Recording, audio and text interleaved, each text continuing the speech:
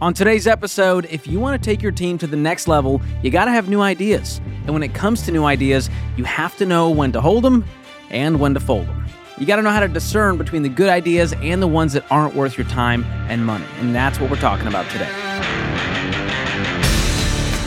Welcome to the EntreLeadership Podcast from the Ramsey Network, where we help you learn the proven principles for winning as a business leader.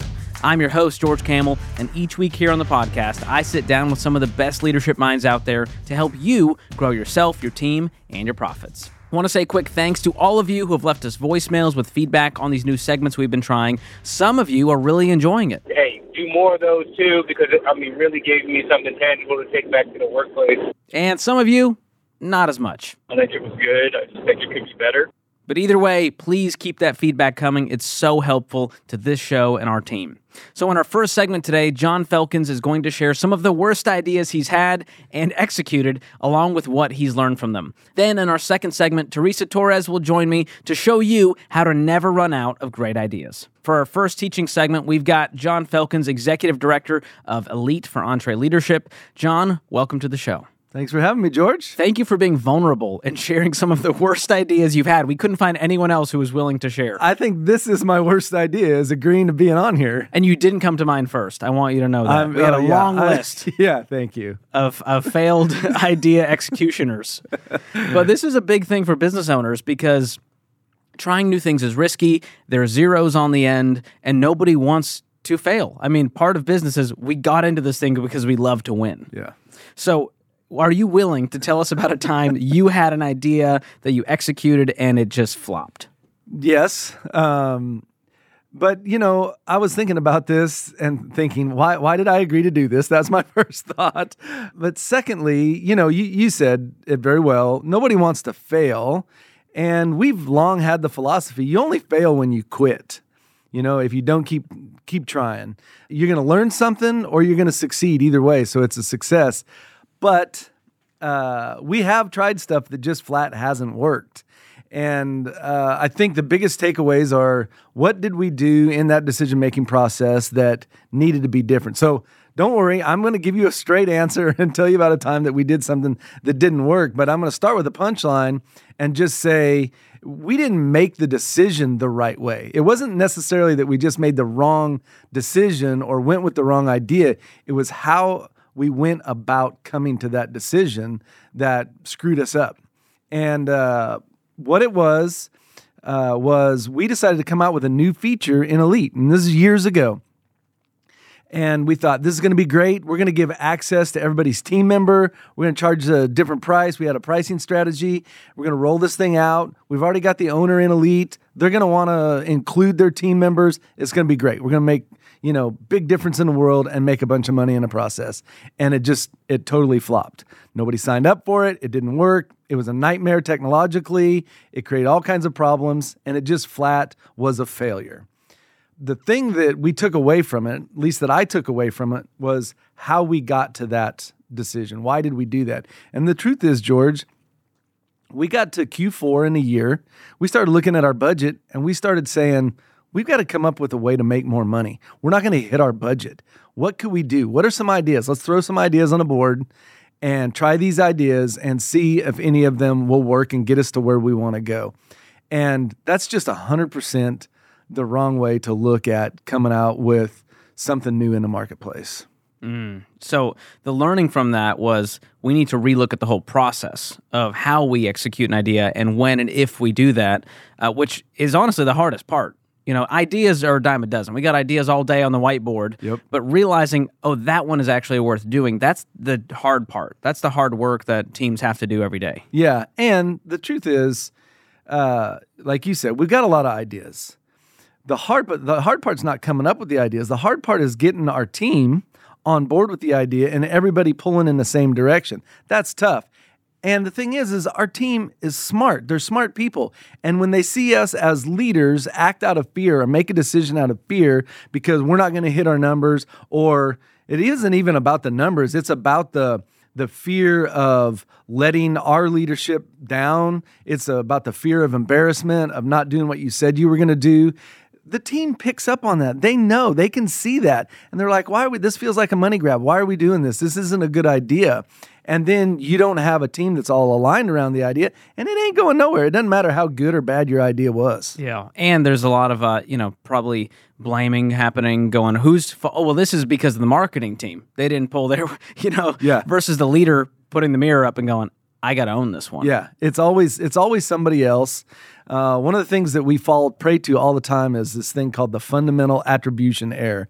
And it is, when I make a mistake, it's because, like you're saying, it's my environment, right? If I'm late to work, if I was late to the podcast recording, it's because traffic was bad. It wasn't my fault. It was my environment. But if you, George, were late to the podcast recording, it's because you're a lazy slug. Traffic's not an option. It's not an option. It's just you and your character. We make that attribution error. And so when we make mistakes like this, you're absolutely right. The first thing we do is not look in the mirror and say, gosh, what did I do? What was the mistake that I made? We don't, as humans, tend to do that. But the fact of the matter is, we made that decision to launch this idea. Team member access was what we called it, out of fear, without good planning, without incorporating our team in the decision-making process, and it flopped.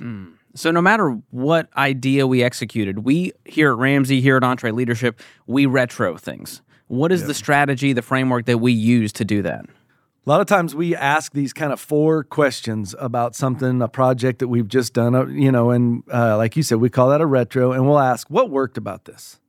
What didn't work about this? What were we missing? And then the last question is, what were we just confused on? So what worked, what didn't work, what was missing, and what was confused? And if we can set our ego aside and have a real honest conversation about that, we get to the last 10% of truth, and we tend to not repeat that mistake again. We're going to fail. We're going to try stuff that doesn't work. If you're not trying stuff, if we're not trying stuff and risking it not working, then we're not pushing hard enough. That's going to happen.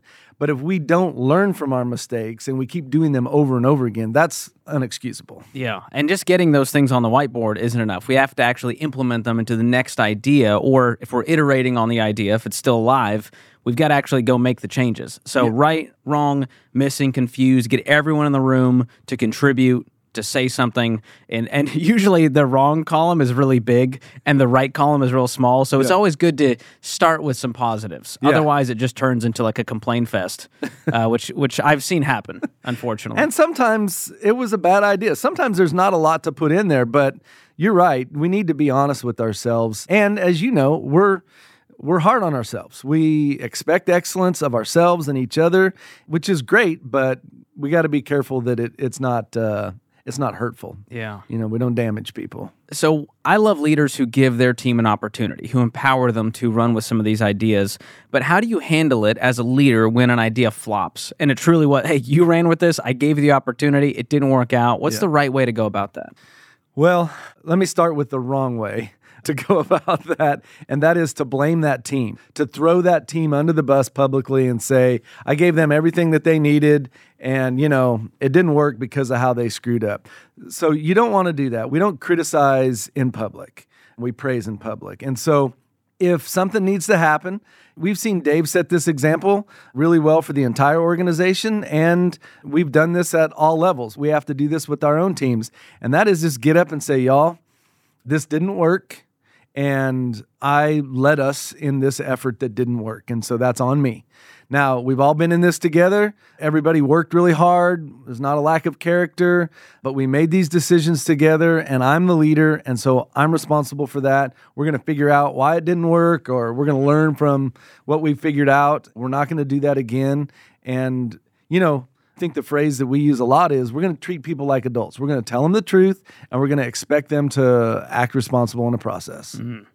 So what processes do you have now, or does our team have now, to kill terrible ideas before they ever see the light of day? Well, we have those processes. This is why very few of my ideas get through anymore. No. The process is as simple as listening to your customers as opposed to trying to drive your own ideas. I have been here 10 years, and when I started, I was on the front lines, I guess you'd say. I was talking to customers every single day, and I was hearing what they had to say about, what their challenges were. Now, I just work mostly with the team, almost entirely, working with the team, coaching the team, and I'm more removed from the customers. So that begs the question, who knows what the customers want most? Me or somebody that's working with them every day? And so that process of really doing discovery, which is our term for discovering what customers value and what they want and listening to them. Our old friend Rick Perry used to say, God gave us 2 ears and 1 mouth, so we should be listening more than talking. So the idea of leadership people sitting around in a meeting saying, I know what we ought to do. This is the idea that will work, doesn't work. And so we've developed and are still working on this discipline of listening to our customers, listening to our frontline team members, giving them the strategic context, meaning, hey, this is what we're trying to accomplish. This is where we're trying to go. This is what we're trying to do in the marketplace. What are you hearing from customers? And what do you think we can do in light of that context to meet that customer's need? And that's what we organize our teams around and how we do work now. And it's not bulletproof, but it does help us avoid dumb ideas from John. I love that. Well, and it's a great reminder to have your mission, your vision, your values in place so that you can vet those ideas and go, oh yeah, this lines up perfectly with where we're trying to go. Yeah. So that's a great reminder. Those should be filters for all your decision making. And they're hard sometimes, George, because it's like you're looking and you're saying, how does my mission, vision, values really affect my bottom line? I want to be talking about stuff that I can look at on a P&L, on my profit and loss sheet. Well, those things absolutely are going to drive the profitability and the success of your organization. If you do what you just said, use them as a filter for your decision making. Love it. Well, John, thank you so much for being #vulnerable with us today. Always love having you on. Thank you. Some great conversation there. As Dave says, success is just a pile of failures that you're standing on instead of underneath. And so I love that reminder for all of you to not just let go and say, we're not going to try any ideas. We're going to try to avoid all of the risk we can. You got to go for it if you want to win in business. So what did you guys think of that segment? Did you like it or not? Call and leave us a voicemail at 844-944-1070. If you'd rather email us, we've got a link to that address in the show notes. So as a leader, you guys pour so much of yourself into others every single week. It's your job, and a lot of times it's your joy. But man, we can all agree it can be exhausting at times. So if you feel drained, you feel worn out, Entre Leadership Summit is the place to recharge. Summit is our premier leadership conference where the world's top business and thought leaders pour into Entre leaders like you. You're going to be energized, re-inspired to keep challenging the status quo and motivating your team to greatness. If you want to join us, go to entreleadership.com/summit and secure your tickets today. All right, coming up next, how to never run out of great ideas. It is possible. Stay tuned. Hey, folks, I started Ramsey Solutions on a card table 30 years ago. Over that time, we had too many different systems, and they slowed us down. That's why we now use NetSuite. NetSuite works for us, and it'll make a difference for your business, too. Whether you're just starting out or you're well on your way to becoming a multi-million-dollar company, NetSuite can scale with you to help communicate across departments and plan ahead better. See, you know your day-to-day forward and backward, but stuff like analytics, accounting, human capital management, all that might be another story.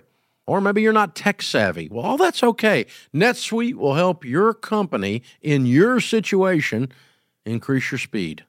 More than 37,000 companies use NetSuite to know their numbers. And right now, you can download NetSuite's free KPI checklist designed to give you consistently excellent performance at netsuite.com/Ramsey. That's netsuite.com/Ramsey. All right, joining me now is Teresa Torres, internationally acclaimed author, speaker, and product discovery coach. She's coached hundreds of teams at companies across all sizes and industries, from early-stage startups to global enterprises. And her book, Continuous Discovery Habits, has become a staple for our own product leadership team. Teresa, welcome to the show. Thanks. I'm excited to be here. Well, we brought you on because we want to help our business owners out there never run out of great ideas. And it's hard to know as a business owner which ones to run with, which ones you shouldn't, because no one wants to waste time and money, right? Yeah, definitely. So to start here, your book is on a lot of desks here at Ramsey. It's all about product discovery. What the heck is a product discovery coach? Yeah, it's really this simple. It's how do we know what to build? I often say ideas are cheap. It's easy to have ideas. Finding the ideas that will work is a lot of work. And that's, as a product discovery coach, I just work with people to help them figure out which ideas are going to work.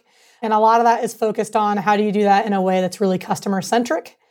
And that's kind of a buzzword that we give lip service to. So it's really how do we make that very concrete and how do we make sure that we really are serving our customers? Yeah, it's great to have an idea, but if it doesn't actually connect with the people it's intended for, then it was a bad idea. So it's interesting how that works. Yeah, we see a lot of examples where it's clear somebody fell in love with their idea. It's a solution maybe looking for a problem. And that's, I think, for people that have ideas, we're not the best judge of those ideas, right? So we need to have some kind of feedback loop to say, yep, I'm not crazy. I'm not the only person who's going to use something like this. The product discovery process is just how do we do that in a really structured way so that we don't waste our time building the wrong stuff. So I'm curious, looking at your resume here, just the words hurt my brain. You've got a BS in symbolic systems from Stanford, master's in learning and organizational change from Northwestern. How did you get into this whole idea of, I want to help companies and businesses create products that reach customers? Yeah, so as an undergrad, symbolic systems is a cognitive science program. The key difference between it and cognitive science is all about how do we process information in our brain. Symbolic systems is how do humans and machines process information. My focus was on human-computer interaction. So really, even as a 19-year-old, I was starting to think about technology and how are we going to design it in a way that works for humans. And that really influenced sort of my worldview. And I went and worked. I was at Stanford in the 90s, which was a pretty good timing for taking advantage of the internet upswing. I was pretty surprised when most companies didn't have this ethos of designing for the customer. Like you think in business, that's what we're doing. But really, we do a lot of designing for shareholders and for executives. And so over the course of my kind of full-time employee experience, just saw the same challenges everywhere and really wanted to stop building products in the traditional sense and start focusing on training. And how do we start solving this problem? How do we make sure that teams are spending time on things that customers care about? Wow, that's incredible. So you've got this concept of continuous mindset. What does that mean for a business owner to have a continuous mindset? Yeah, so I think it's pretty human nature to think about things as projects. So I have this idea, let's build a thing. Maybe if we're lucky, we're going to do some research to figure out, is that the right thing to build? And then we're going to build it and we're going to put it in the world and we're going to move on to the next thing. We see this a lot, and it's how the world used to work, right? If you were making something like soap, you built your soap, it got on a store shelf, you moved on to maybe shampoo. But in a digital world, our products are never done. We don't package it up, we don't ship it, it doesn't go on a store shelf, we don't move on to the next product. Our digital products always evolve, there's always room for improvement. We have the tools and the mechanisms now to get constant feedback, which means we can constantly improve our products. And that's really inspired more of a continuous mindset of how do we think about engaging with customers continuously? How do we build continuous feedback loops so that our continuous improvements are good, right? They're the things that we should be doing. Well, for a lot of entrepreneurs, they like to build something and then ship it and then be done with it. Yeah. So for a lot of people to go, wait, you want me to just keep thinking about this day in and day out? I mean, does that feel like a grind for a lot of the people you've coached? It can. Again, we're fighting human nature a little bit here, right? We want to build a thing, we want to put it in the world, we want to call it success.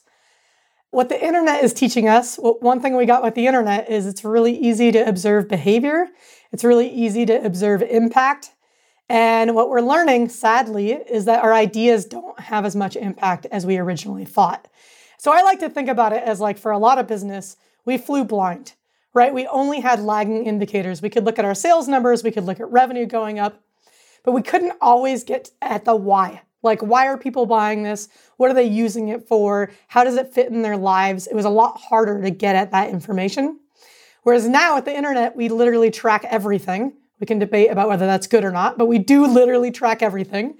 And we kind of have this window into what's causing revenue to go up. Why do people buy our products and services? Why do they use them over and over again or not? And we sort of assumed that people used our ideas, our stuff, more often than they actually did. And so even though we probably want to launch something and move on to the next thing because new ideas are shiny, we're learning that if we want to have impact, which I think is the most important thing, can we actually have a positive impact on our customers' lives?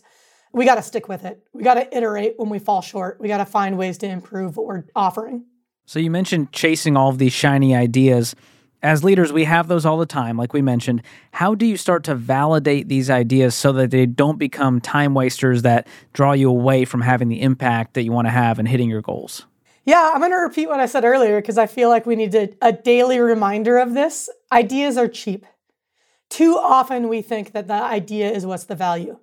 I'm sure everybody listening has had a friend that said, oh, I had the idea for Twitter before it existed, right? Insert your favorite product.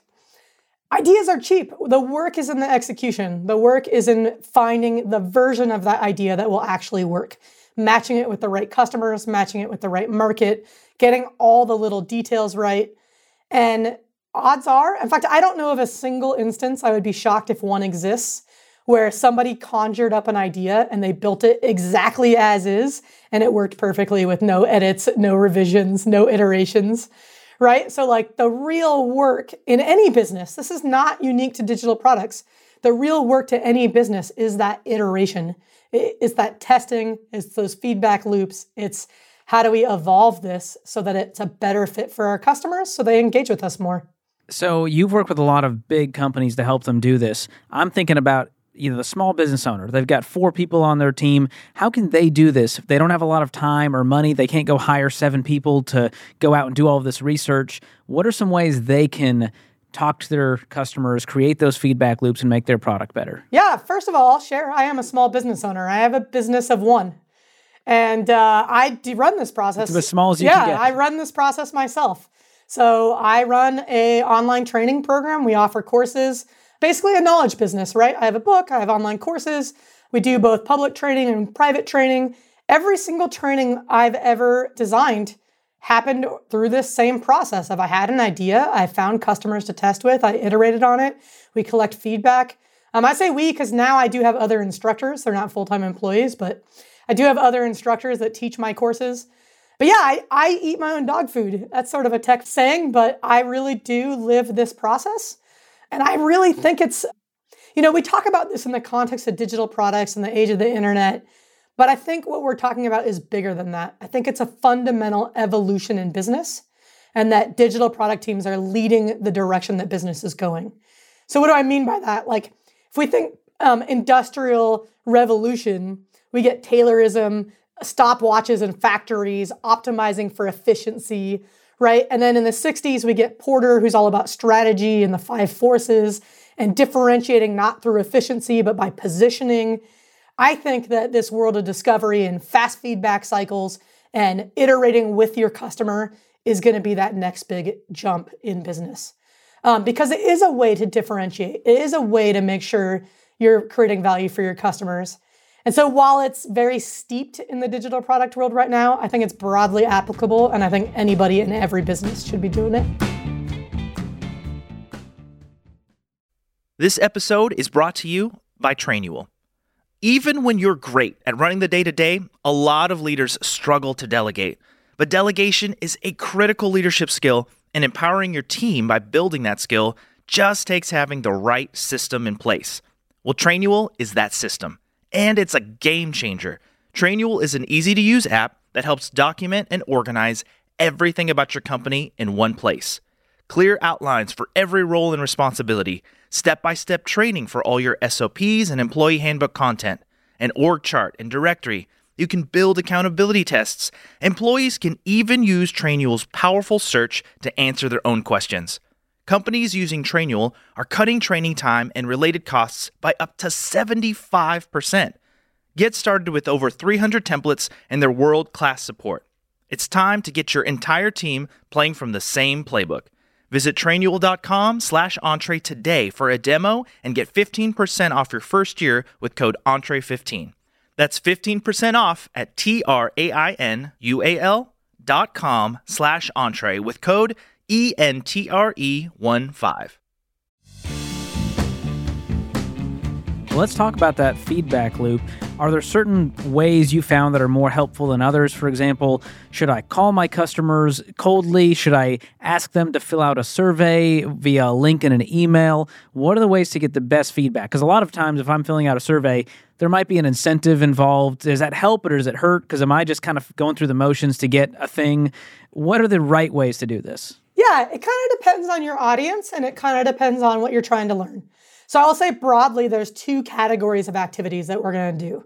The first is we're interviewing. That's a very qualitative activity. It's designed to be generative. Help me uncover what needs you have, where I can create value for you. And that's something I think is really important to be a conversation. So you get context, you get the full story. I think it's really hard to get that type of research done through a survey. I know teams do it. I've seen those marketing surveys where people ask what features you want, but they're very unreliable. They don't lead to a lot of success. So the first piece is really having those rich conversations where we're getting that generative insights. Where are there gaps in your customers' worlds today? And then I think there's a second activity, which I tend to call assumption testing. Some people just call it experimentation. But regardless of what you call it, it's this idea of you start with an assumption and you're trying to collect data to evaluate, is there a risk in that assumption? So for your context, is it mostly true or mostly false? How do you evaluate that? And that's where we might get into more quantitative methods like surveys. In both instances, so in the one hand, on the interviewing side, we're generating insights. On the assumption testing or experimenting side, we're evaluating our theories. So that's sort of a way to think about both of those. In both cases, it's really key that we learn a little bit about what gets us reliable responses. So how do we ask those questions in a reliable way? And when we talk about this, there's going to be people who love the product service experience, and there's going to be people who hate it. What is the value in having both of those, and how do you kind of take it all with a grain of salt? Because some people might give you a 1 star because they were just having a bad day. Some people just love you for some reason, and they're always going to give you the 5 star. How do you kind of balance all of the feedback? This is exactly why we want to have rich conversations with folks. Right? If we just run a survey and say, what do you think of this product? And we get that whole gamut of 1 to 5s, we don't have context. We don't know for the people that loved it, why they loved it. We don't know for the people that disliked it, why they disliked it. We often see people dislike products because they're not the target customer, right? And we shouldn't adapt and change everything to meet their needs if they're not the target customer. That's going to come at the cost of the people who are your target customer.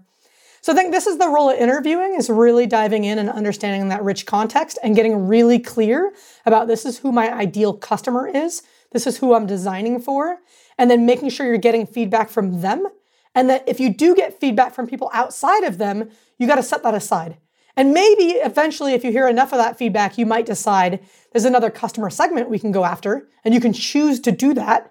But for the most part, we want to focus on the feedback that's coming from the people that we are choosing to serve. And a lot of people make the mistake of trying to serve everybody. And there's very few products that serve everybody. And the ones that do did not start out that way. So yeah, I'm thinking about that person who there's a squeaky wheel and they have one complaint and you go change the product just for them when it wasn't the right move. So you're saying you need to have enough of that feedback that you're going, oh, this is a trend that we're seeing. And we agree this is a problem that would make for a better customer experience if we solved it. Yeah, let's talk through an analogy here because I think it'll help. Like, let's say that we were running a grocery store, right? And if we think about grocery stores, there's a lot of variation. We have chains like Whole Foods, that is a little bit higher end. Amazon's changing that, I think, but used to be a little bit higher end, going for a more upper class sort of socioeconomic group. And then we have maybe like the Albertsons, the Lucky, I can't even, that company's bought so many grocery stores. I don't know their current brands, but they're more on the lower end, everyday grocery store. Let's say you work at Whole Foods and you get feedback from your customers that things cost too much. That may not be feedback you're going to act on, right? Because your target customer isn't price sensitive, they're quality sensitive. And so even though a customer is telling you, hey, this costs too much. In fact, the joke about Whole Foods is its whole paycheck, right? But the people who make that joke are not Whole Foods target customer. So what do we do with that feedback? We could react to it, but to lower prices, we have to lower quality. And when we lower quality, we move away from our target customer. Now, if we look at the Albertsons, Lucky, whatever that chain is now called, I think they're buying Safeway or they are Safeway. They're the opposite, right? If their customers say, hey, things are too expensive, they want to take that seriously because they're going after the coupon clippers and the people who want deals. So it's not that all feedback is equally valid or we should act on all feedback. We have to put that feedback into context. What type of customer is telling us this? How desirable is that customer to us? And that will vary by business. That's super helpful. And I'm curious as to how you get people on the phone. You're talking about interviewing is the best way to get this feedback. I think about I get off the phone with the customer service and it says, hang on the line for a brief, sir. And I'm like, nope, I'm good. Yeah. No, thank you. Don't care enough. How do you actually get people to go through with this process, to kind of be the rat in the maze, if you will, to go, all right, we're going to be the guinea pig? Yeah. So the first thing is, this is universal across all businesses. You got to frame the ask in a way that benefits the customer. I'll tell you, I get emails all the time from companies and they're so generic.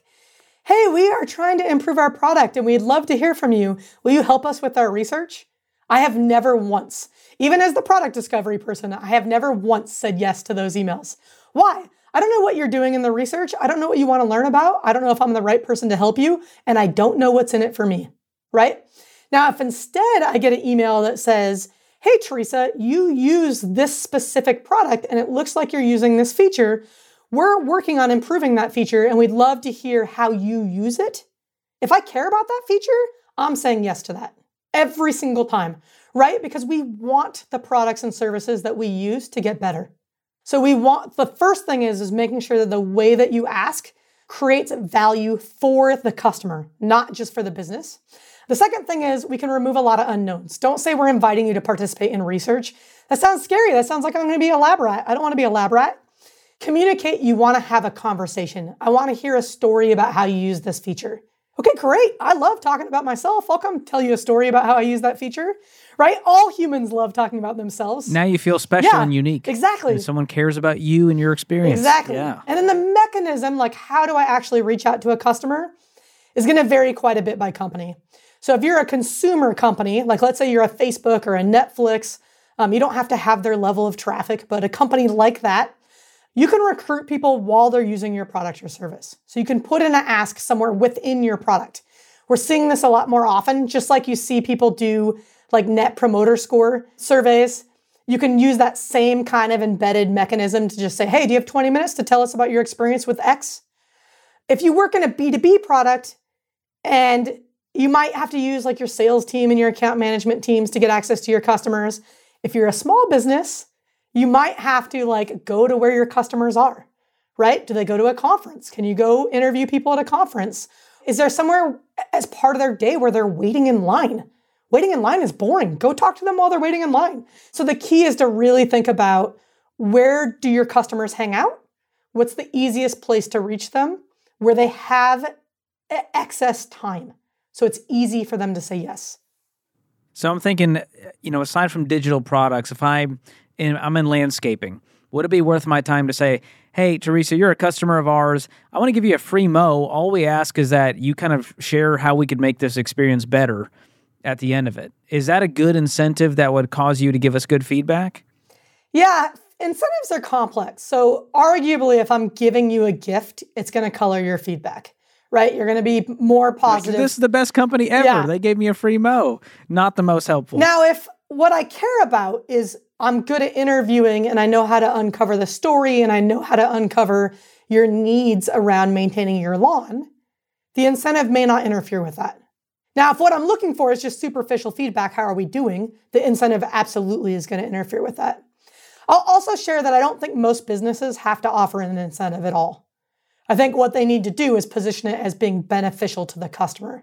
So if you tell me you're going to make a part of your product better for me, I don't need an incentive to tell you how you can make your product better for me, right? And the key to that is most people, when they interview their customers, they're really selling. They're saying, hey, look how great my product is. Nobody wants to be sold.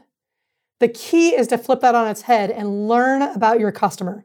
So the interview isn't really about your product at all. It's about your customer.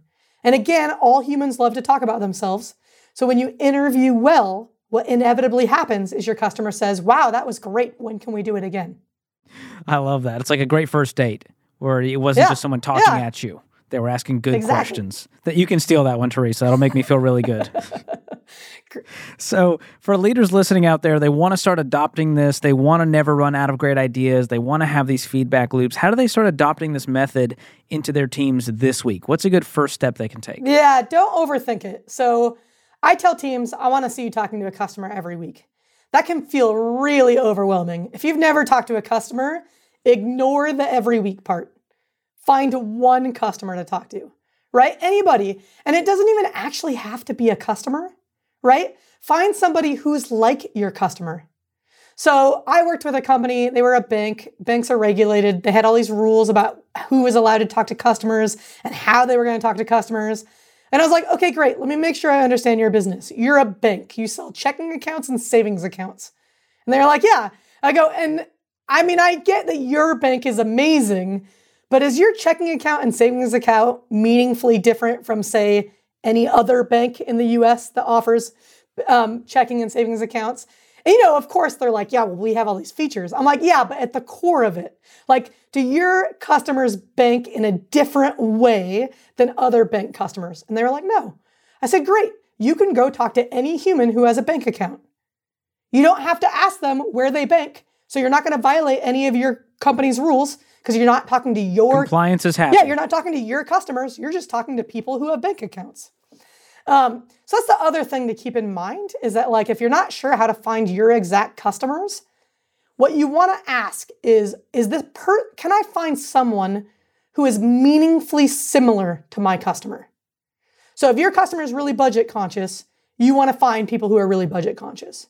If your customer has pain points about maintaining their lawn, who their gardener is right now does not matter. What matters is uncovering those pain points about the lawn. So this is where focusing on the customer and not on the specific product helps make recruiting a lot easier. That's huge. And it starts with knowing who your customer is, knowing what you're aiming at, and then going through that process to get there. These are so helpful. Teresa, thank you so much for the tips. We love your work here at EntreLeadership and at Ramsey Solutions, and we're so grateful you joined us today. Oh, thanks for having me. All right, good stuff from Teresa there. If you guys enjoyed today's episode of the show, be sure to follow or subscribe and give us a 5-star review wherever you're listening. And share this episode with your team, with your friends, or on social media. You can follow us on social at EntreLeadership. And if you enjoyed this podcast, EntreLeadership, check out some of the other great podcasts from the Ramsey Network, like The Rachel Cruz Show. Until next time, keep learning and keep leading.